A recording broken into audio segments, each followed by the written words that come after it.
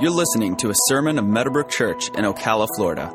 For more media resources, visit us online at www.mbcocala.com. Well, before I get into the message here this morning, which I'm excited to get into, I want to share with you something that's very important that I believe the Lord has, I know that the Lord has directed us to do and engage ourselves in. And it's very, very important and very, very exciting. As a ministry, we have committed ourselves to a ministry of excellence. Everybody say excellence. And I believe because of who we serve, the Lord, I think it demands that we do things in excellence. Can I get an amen on that this morning? Excellence also is demanded because who we're serving also in regards to people. Because the people that we serve, say that's me. The Bible tells us in the book of Acts, it says that you need to, in Acts chapter 10, it said you need to be very, very careful how you treat the people because God thought enough of them to die for them. So that also demands excellence. Excellence, our definition of excellence as a core value of the ministry is this. Excellence is manifest when you do what is best. Best is only best until you can do better. Well, you're never going to know if you're doing best where it's time to do better unless you review and revise. And so we're constantly doing that in the ministry. And we keep watching different areas and different things to make sure God is just the best we can do right now. And I believe that, again, excellence in ministry demands that. I know. And but as we push on with excellence in ministry, and we're looking at areas, one thing became very, very apparent to us that we want to introduce to you today.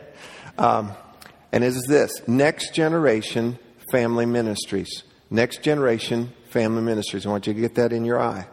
Now, if you'll remember in the series that we did called Looking Forward, I quoted Pastor Brian Houston from Hillsong Church in Australia.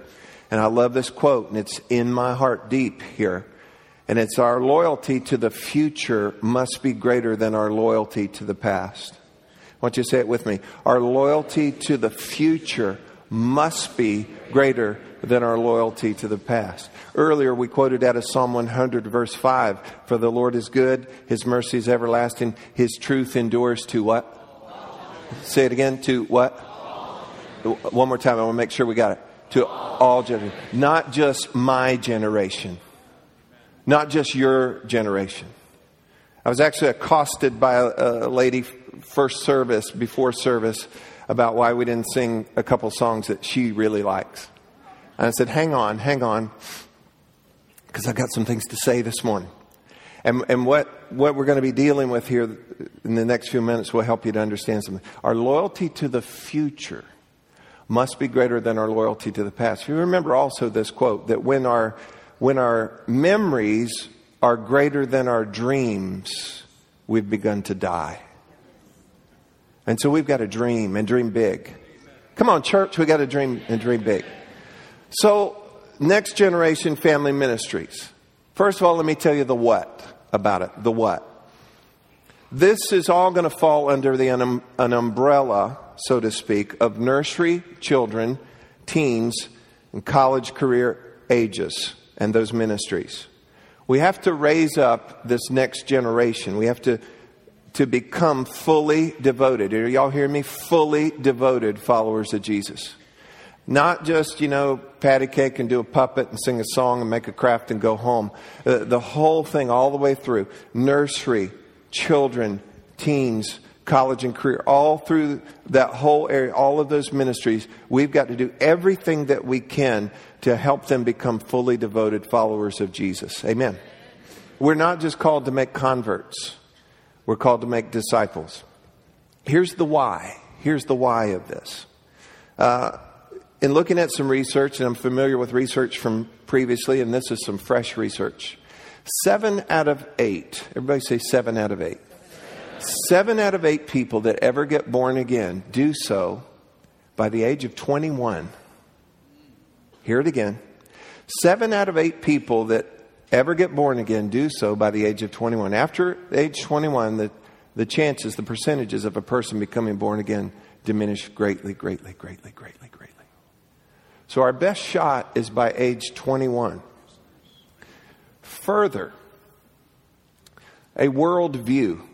I did the whole series called Filter. Do you remember that? Your worldview is the lens. It's a filter that you view the world, that you make your decisions, that you evaluate things, and your priorities and judgments are based on how you see the world. And I believe that the only correct worldview is what we call a biblical worldview. Thank you for your enthusiasm. A biblical worldview, which means we see things through the truth and the light of God's Word. And that's why we believe certain things that politically they're saying it's okay and this is okay and that's okay. You know what? That all keeps moving. It's such a moving target. It changes all the time.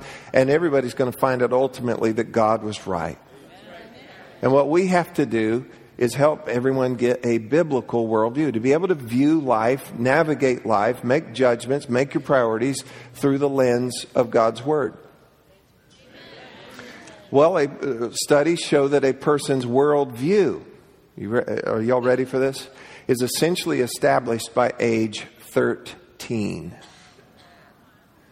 Then beyond the ages, from the ages of 15 to 25, that's when they're further refined and then ultimately just crystallized.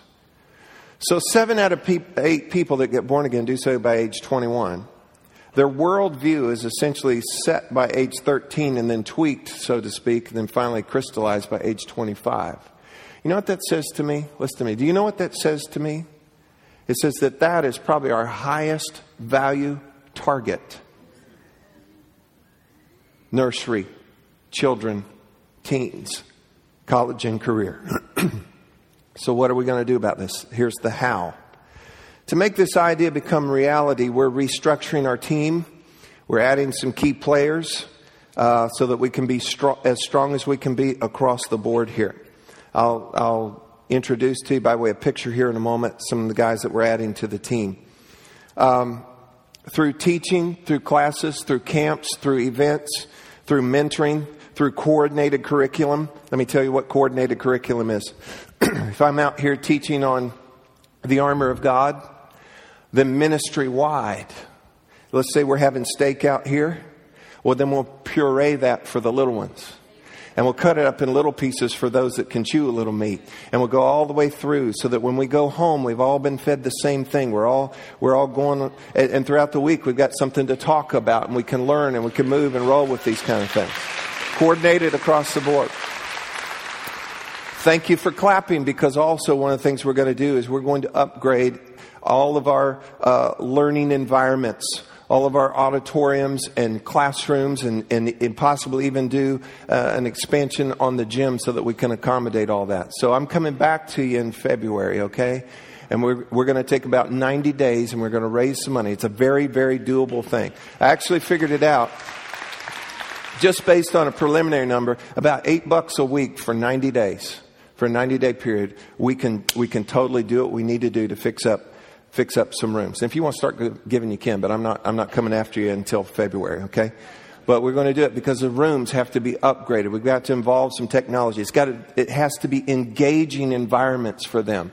I mean, you go to pizza places and do all kinds of cool stuff. The church needs to be the place that your kids, your young people are saying, I can't wait to get there. And we've got to do it right. All of this will be full-blown by January 1.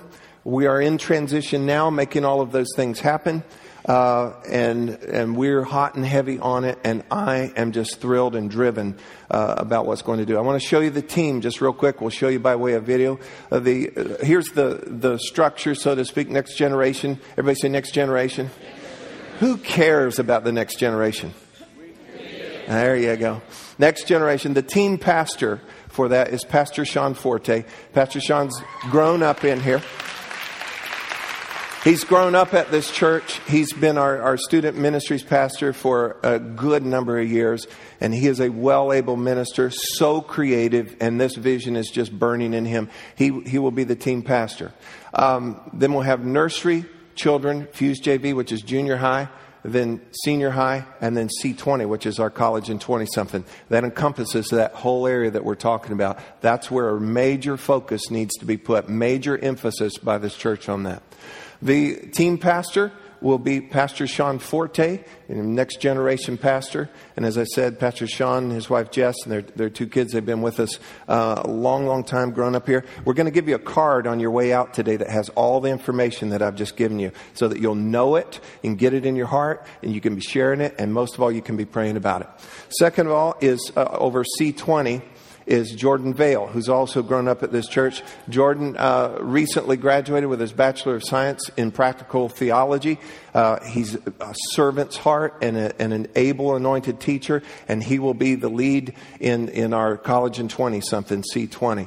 Then in Fuse, which is our student ministry, senior high, Ben Bowman, who also grew up at this church, continuing in his education as well. Ben is anointed. He is a workhorse, and he has such a heart for this generation. And so Ben and his new wife, Megan, will be heading that up. Fuse JV, Tim Nelson. Tim Nelson grew up in this church, grew up mostly in my home. And Tim's recently married, also recently earned his Bachelor of Science in Practical Theology as well. One of the funniest people, but a huge heart and a wonderful, wonderful young man that I am so proud of, and his wife Maddie. And they'll be over our junior high, Fuse JV. Now, Joe Garboden was over Fuse JV. We're putting Joe in the children's ministry. Joe grew up here. I think he was actually born here. And Joe served for many years in the children's ministry, and then about 4 or 5 years ago put him over Fuse JV. Now, having been on that side of the fence, he knows what to prepare these children for. He's able and excited, and Joe and Chastity, and they got 3 kids. I was going to say 11, but it's 3. And they'll be there. Now you're saying children's ministry. Well, what happened to Pastor Steve? Pastor Steve has been with us for 21 years. He's the longest tenure on the staff besides Alicia and I. And we hope that he is with us. He and Miss Wendy are here another 21 years. His passion, and I watch for passion in people. Where's their passion? I don't want them just working on something because I told them to do it. But his passion, I just kind of watch that shift more and more to IT, to technology and that kind of thing. If we have a question, we go to him. And so we're shifting him over IT, photography, and some other things as well. And so he'll be very busy and much more visible to the whole church as well. But Joe will be over the children's ministry. And then Pam Thomas, who, and I say this all the time, I do not want to do a Sunday without Pam. She's the unseen angel that's making so many things work all over the place. And she'll be over the nursery ministry as well. Folks, we have got to do this. There's all-out social, spiritual, everything else war totally focused on this next generation. And we are going to do our part for the future of this church, for the future of this country, and for the future of the kingdom of God. We've got to give ourselves like never before to this next generation. Amen. Hallelujah. Thank you. I appreciate your support on that. And on your way out, we'll have these cards available so that you have all that information again so that you'll know it and you can share it and also mostly be praying. Like I said, we are in transition right now, getting things going, and we hope to be full-blown by January 1. So, amen. All right, Sermon 2. You ready for this? We're going to talk about the armor of God. How many of you know the war is won? Well, for the rest of you, the war is won.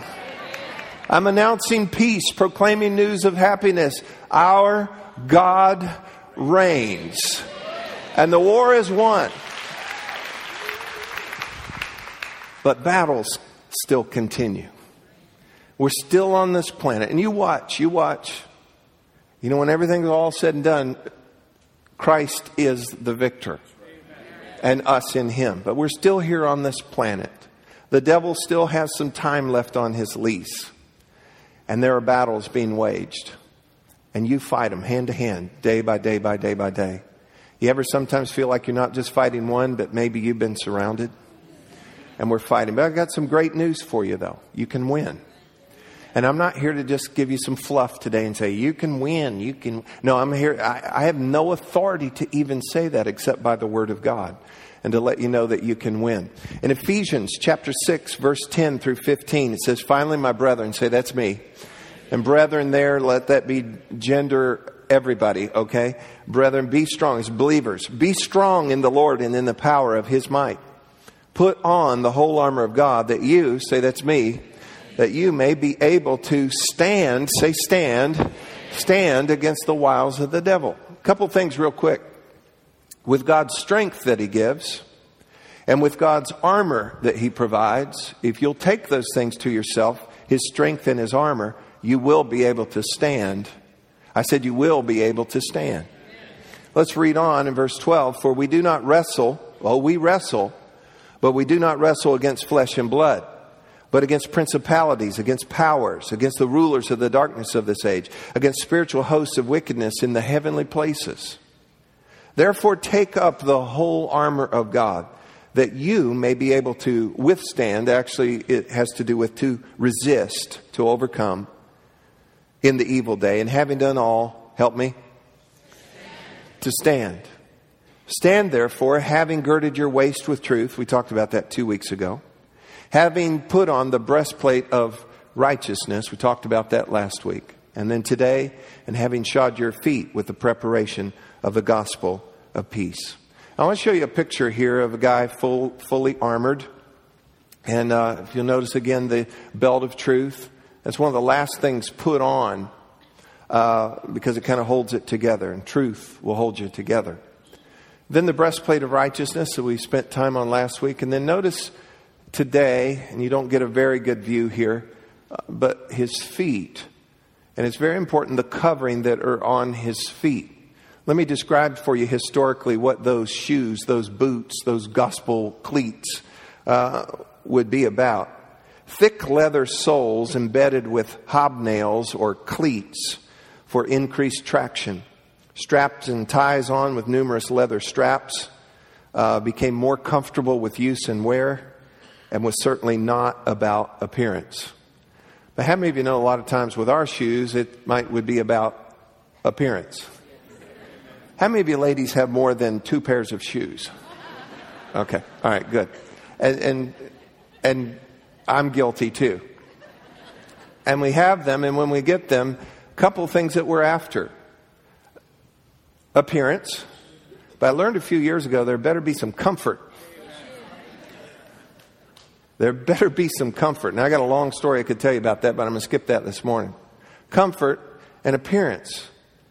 But in particular to ladies' shoes, I ran across an article on ladies' shoes that is entitled, Why We Love the Shoes That Hurt Us. And here's some of the reasons. Hey, and listen, I'm all for great shoes. And don't let this offend anybody, but, when I met my wife, I was glad she wore some cool shoes and, not like earth shoes or something, for our first date. But anyway, why we love the shoes that hurt us? They express power and control. They flatter the calf and the ankle. They lengthen the leg. They add height. They're glamorous and attractive, and it has become expected. But beyond just the comfort and the appearance, I want to go a little bit further and take another aspect of shoes here for a moment. And to do that, I'm going to throw you back into my childhood, okay? And for some of you in church, this may be the first time you've ever had this happen in a church service, but we're going to go ahead and do this. So if you could roll this, just 37 seconds out of my childhood. Yeah! Now this is the closing theme song. They'll start singing in a minute, and I want you to listen carefully to the words. How many are feeling better already? Well, now it's time to say goodbye to Jed and all his kin. They would like to thank you folks for kindly dropping in. You're all invited back next week to this locality to have a heaping helping of their hospitality.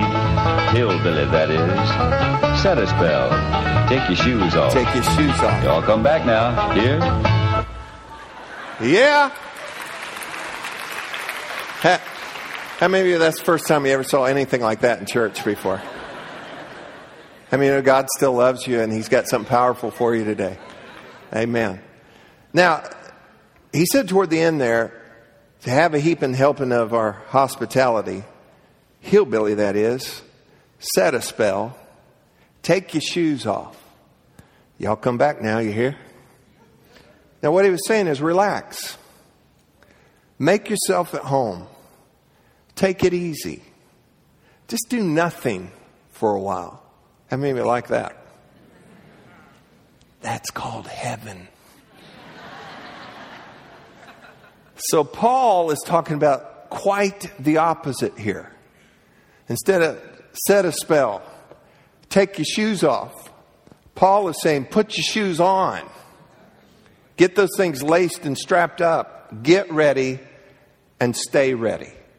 And the context of this, of having our feet covered in the right way, is that we're ready, that we're prepared. It's the preparation of the gospel of peace that helps you to be able to stand. It's in the context, and we see in the passage we read, it's in verse 11, verse 13, verse 14, that connects to the overall theme here, that we stand. Everybody say stand. That we are able to stand. Now think about this. You cannot stand without the whole armor of God. The way it's worded there, it says, put on the whole armor of God so that you would be able to stand. So the inverse is true. Without the armor of God, you're not going to be able to stand. And then take it further, even with the whole armor, completely armed and armored, you're going to have trouble standing if you don't have your feet covered in the right way. You can have all that on, and we could show that guy again, and we have all that on and you're in your bare feet. Or you're wearing some little socks with a little fuzzy ball on the back, And that's not going to get it for you, because you're not going to be able to stand with that too. You need cleats. And then just think, the terrain alone is ouch. How many of you have ever had to go outside at night to get something or whatever, and you didn't wear your shoes and you can't really see, and you're like, it was the birth of breakdancing.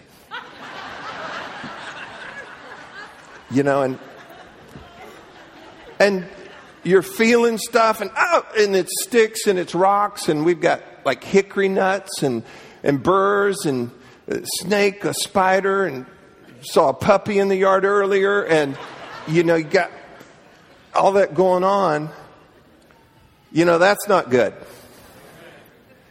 And then if you add the whole weight of the armor, in addition to being barefooted or not properly shod, you're in trouble as well. And you would not be properly outfitted. You're not ready. You're not equipped unless you have your feet covered in the proper way. Now, these boots with nails, cleats, really are for this purpose. And I want you to get this in your thinking here. To grip the ground. To grip the ground. Tell your neighbor, get a grip. And really, this is where we get it. It's able to grip the ground. You've got to be able to do it. The very purpose of this is traction. So in life, in battles, in projects, just maintaining life, in family, in finances, in all kinds of situations, you're going to have to be able to grip the ground, or you know what you become? A pushover. And it's time that we are able to, having done all to stand. And that's what this is about. The New English Bible, the Moffat's Bible, the Amplified Bible, all point to this idea of firm footing, stability. The Amplified Bible says it this way, firm-footed stability. Because if you don't have your feet properly covered, you're going to be unstable, you're going to have no agility, you're going to have pain with every step, uncertainty with every step, and you're going to be slipping and sliding around. In the Spotlight video, you saw that earlier in our flag football team. They did so awesome. It was just a thrill to watch. So much heart involved in all of this. And you saw the little guy at the end running. The guy runs like lightning. And I thought it was very fitting. He had these almost glow-in-the-dark yellow shoes, too. It's like, create this little yellow blur, for the opponents. But think if he'd gone out there in little slippers, or barefooted, or little toe socks, or whatever, He wore the proper thing. He had cleats. And then if you know what you're doing and you've got the strength and help to go in to do this, and you're able to run and cut in and out and actually go fight, win, and score. And so this is so important that our feet are properly covered. Otherwise, we won't have agility. We won't have certainty. We'll be taking our steps, but with fear because, I don't know what's there. But if your feet are properly covered, you're not worried about what is there. And what the terrain would be, you're not worried about that because you're able to grip it and grip the ground. So a number of things happen here. I'm going to share 3 with you real quick, and then I'm going to come back at the end and share a 4th one with you. Having your feet shod in the proper way, first of all, helps you to stand. Everybody say stand. And this simply means this. You ready? To hold your ground. How many of you would admit, or you suppose, there are a number of things arranged against you in your life that are trying to cause you to lose ground? To lose your peace, to lose your mind, to lose your health, to lose your finances, to lose your family, to lose confidence, to lose whatever. There's a lot of things pushing against you. And you've got to have this firm-footed stability so that you can stand.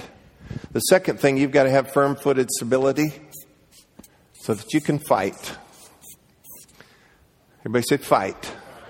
Think of that fully armed and armored soldier. He's got the shield of faith that we'll talk about soon. He's got the sword of the Spirit. Both of those have a lot of weight to them. And what you have to be able to do is to be able to fully exert yourself without slipping. It'd be a horrible thing to have all this stuff and you're slip sliding away. That's a song. Later. But if you're taking a blow or you're using your shield even as a weapon, you've got to have some firm-footed stability to be able to fight and to exert yourself. And then using that sword, and in whichever way you would do it, you've got to be able to exert yourself without slipping. And then last of all, or not last, but thirdly, is to move. Everybody say move. How many of you know it's not okay to just stay where you are? See, some people just get to a place in life and it's like, I got enough money and I got enough of this and this and this and this. And you know what? It's not about you. It's not just about you. And so you got to realize that throughout life, you need to be a lifelong learner. You need to continue to grow. You need to blossom. You need to flourish. The Bible says still bearing much fruit, even in your elder years. And we're to continue. We're not just to, me, mine, and we're good enough right here. You're to be moving, growing, learning. And you've got to have firm-footed stability to be able to do that as well, to take ground. So how do we do this? How do we do this? In verse 15, Ephesians 6:15, in the New Living Translation. Y'all with me? The best is yet to come. Hang on with me here. It says, for shoes, put on the peace that comes from the good news, so that you will be fully prepared. In the Amplified Bible, it says, and having shod your feet in preparation to face the enemy with the firm-footed stability, the promptness, and the readiness produced by the good news of the gospel of peace. Listen to me. The gospel brings peace. The gospel brings peace. Paul said in Romans chapter 1, verse 16, for I am not ashamed of the gospel, for it is the power of God unto salvation. It means wholeness for those who believe. For those that believe. The gospel brings peace. Say it with me. The gospel brings peace. What is the gospel? It's good news. Good news brings peace. Recently in our men's advance, we had a guy that came up from Tampa to be a part of the men's advance. He called me in the afternoon, close to him, and he called me and he said, my truck broke down. I said, do you need me to come get you? And he said, no, I'm fine. He said, I'm right near a little place. I think I can get it fixed. I asked him that night at dinner, did you get your truck back? He said, no, they weren't able to get to it yet. Next morning, I asked him, you heard anything on your truck? He said, no, they hope they'll get to it sometime this morning. I got a message from him later that weekend that he said they called him and he got good news. It was a fuse. How many of you know that good news brings peace? Come on, good news brings peace. And so this good news of what Jesus has done and who he is and what he wants to do in and through our lives, it brings peace. And it's the kind of peace that will guard your heart and guard your mind even in the middle of raging combat. All kinds of things going on, but you can still have this peace. on the inside. But it involves preparation. Everybody say preparation. It is said to be prepared is half the victory. To be prepared is half the victory. Also, success comes when preparation meets opportunity. Success comes when preparation meets opportunity. Let's look at the other end of this. It is hard to build a foundation during a flood. I'll say it again. It's hard to build a foundation during a flood. What must we be? We must be prepared. We must be prepared in the gospel, which ultimately means this. Continuous exposure to and intake of the Word of God. You've got to be feeding on the Word. You've got to be taught the Word. You've got to release your faith and say, I believe God's Word. You've got to fully embrace and love this gospel of peace. And if you'll be prepared in the gospel, get this. If you'll be prepared in the gospel will prepare you. This is the bottom line. If you'll be prepared in the gospel will prepare you.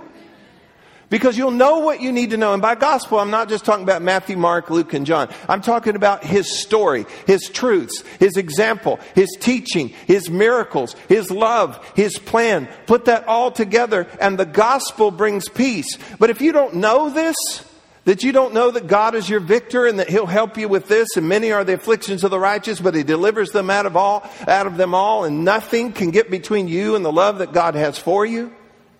And on and on and on and on. If you're not prepared in this, you're not prepared for battle. Your feet aren't covered right. And the more prepared you are in the gospel, the more the gospel will prepare you to be able to stand in the time of battle. In Psalm 119, verse 165, it says, great peace. Everybody say great peace. Great peace have those who love your law. And watch this. And nothing causes them to stumble. And that's exactly what we're talking about. Get this again. When you are prepared in the gospel will prepare you. What is the gospel? Well, let me give you the very bottom line. God forgives, and then He gives. God so loved the world that He gave His only begotten Son, that whosoever would believe in Him would not perish but have everlasting life. God did not send His Son into the world to condemn the world, but that the world through Him might be saved. He came out of the plan of God, prophesied for years, perfectly lined up. He came as an innocent child, born of a virgin. He grew in wisdom and stature, and He dwelt among us, John says. I love it in the Message Bible. It says He moved into the neighborhood. And He came and He lived among us, and He lived a perfect life. And He didn't hang out with all the religious guys in the long robes and all their sad faces, but He hung out with the broken people and the lost people, because He said, you know what, I came to seek and save that which is lost. And those that think they're so righteous, the sick don't need a doctor. But He said, I came to help those that need help and want help. And He was a friend of sinners. He lived a perfect life, and He did miracles right before our eyes. And He manifested the love, and He demonstrated the love of God all over the place. And then the enemy, thinking that they were going to do themselves justice and they were going to fulfill their own plan, actually played into the hand of God. And they arrested Him, they crucified Him. And He became sin for us. He took our sins. He who knew no sin took our sin, became our sin. And He died on that cross, and He was buried on the third day. Satan thought he was burying Him. He actually was just planting Him. And now there's sons and daughters of God all over the place. And the third day He rose again from the grave. Amen. He took care of some business, and He spent almost 6 weeks on this earth teaching His followers, filling in the blanks concerning the kingdom of God, connecting the dots on how this whole thing works. He said, now I'm going to leave again. He said, but I'm not going to leave you alone. He said, I'm going to send the Holy Spirit. He's going to empower you, and He's going to teach you, and He's going to help you. And wait, and don't go do anything till you get Him in your life. And He ascended into heaven, and the Holy Spirit was released.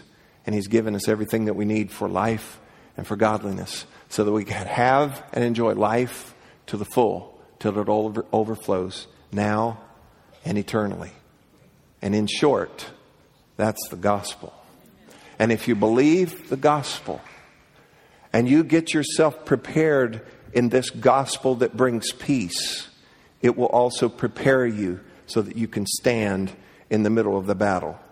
These shoes, these boots, these cleats help you to stand strong and to fight hard and to move and step freely without fear, so that you can take care of what you're taking care of. That you don't have to worry about what you're stepping on, or if you're going to slide, or what the terrain is, or what's down there, what might be lurking for you, because you have that firm-footed stability. You can now give your full attention to what you're working on and what you're trying to do and the battle at hand and the things you're dealing with. It will equip you to do that. If you're prepared in the gospel and the good news, it will prepare you for this battle. Now, I've given you 3 things. I want to give you one more here real quick. What he's saying is stand ready. Take your shoes off. No, that's later. Put your shoes on. Get yourself where you love this word of God, this gospel. You're taught in it. You grow in it. You're regularly here. You love it. You don't just read it. You let it speak to you. And the more you do that, the more it's going to prepare you, again, to be able to stand and to be able to fight and to be able to move. But I have one more thing that I want to show you that will help you to be able to do. It will make you able to help.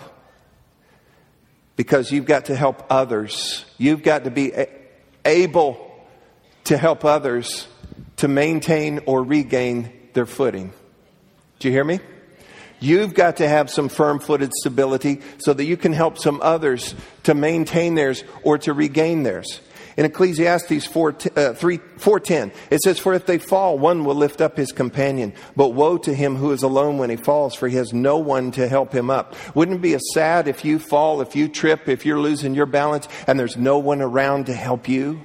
How about you be the one also that's able to have some firm-footed stability? So yes, you can stand, and yes, you can fight, and yes, you can move and take ground. But also, and I think this is probably the highest of it all, is that you're able to help somebody else.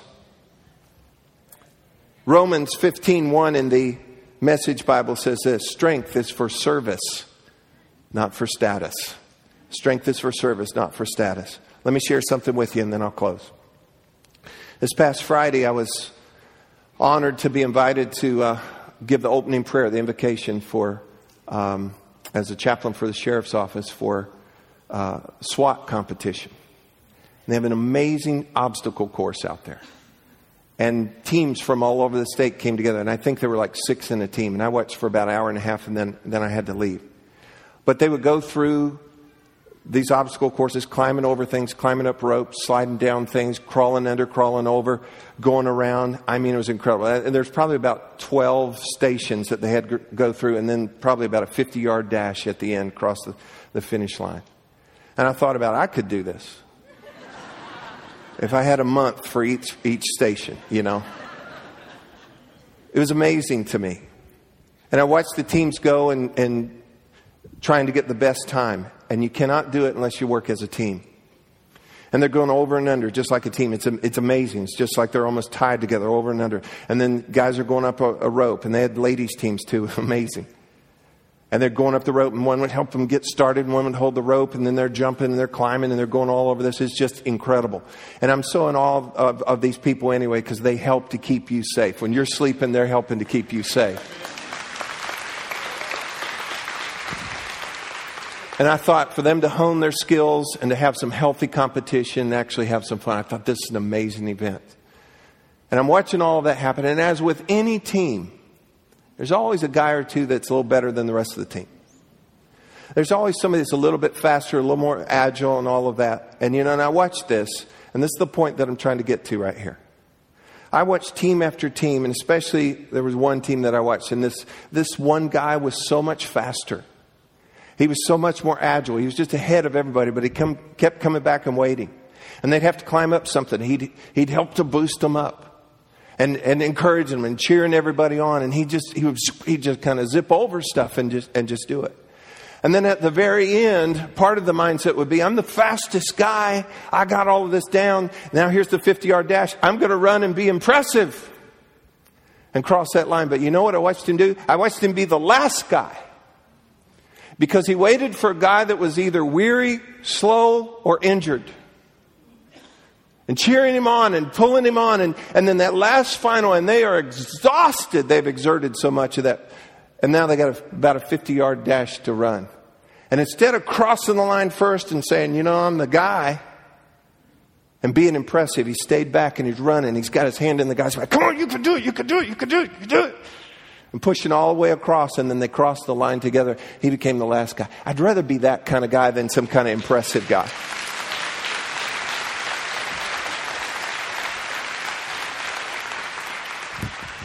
And so, yay, that we can stand and we can fight and we can move and take ground. But you know what? I think the most high, most noble, most holy thing that you could do is to be able to help.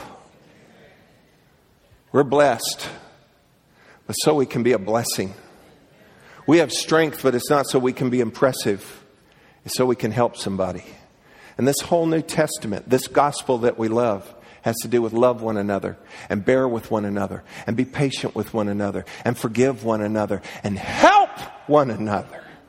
Because we can come to church and look like everybody's got it all together and we can smile and, you know, fancy shoes and everything else. But sometimes we're hurting, sometimes stuff's going on, and sometimes you're surrounded with things. And you know what? We have got to be people, and we've got to have people around us that are able to help. And by being prepared in the gospel will prepare you so that you can have firm-footed stability to stand, to fight, to move, and most of all, to help. Amen. Did you get anything at all out of this today? Thank you, Lord.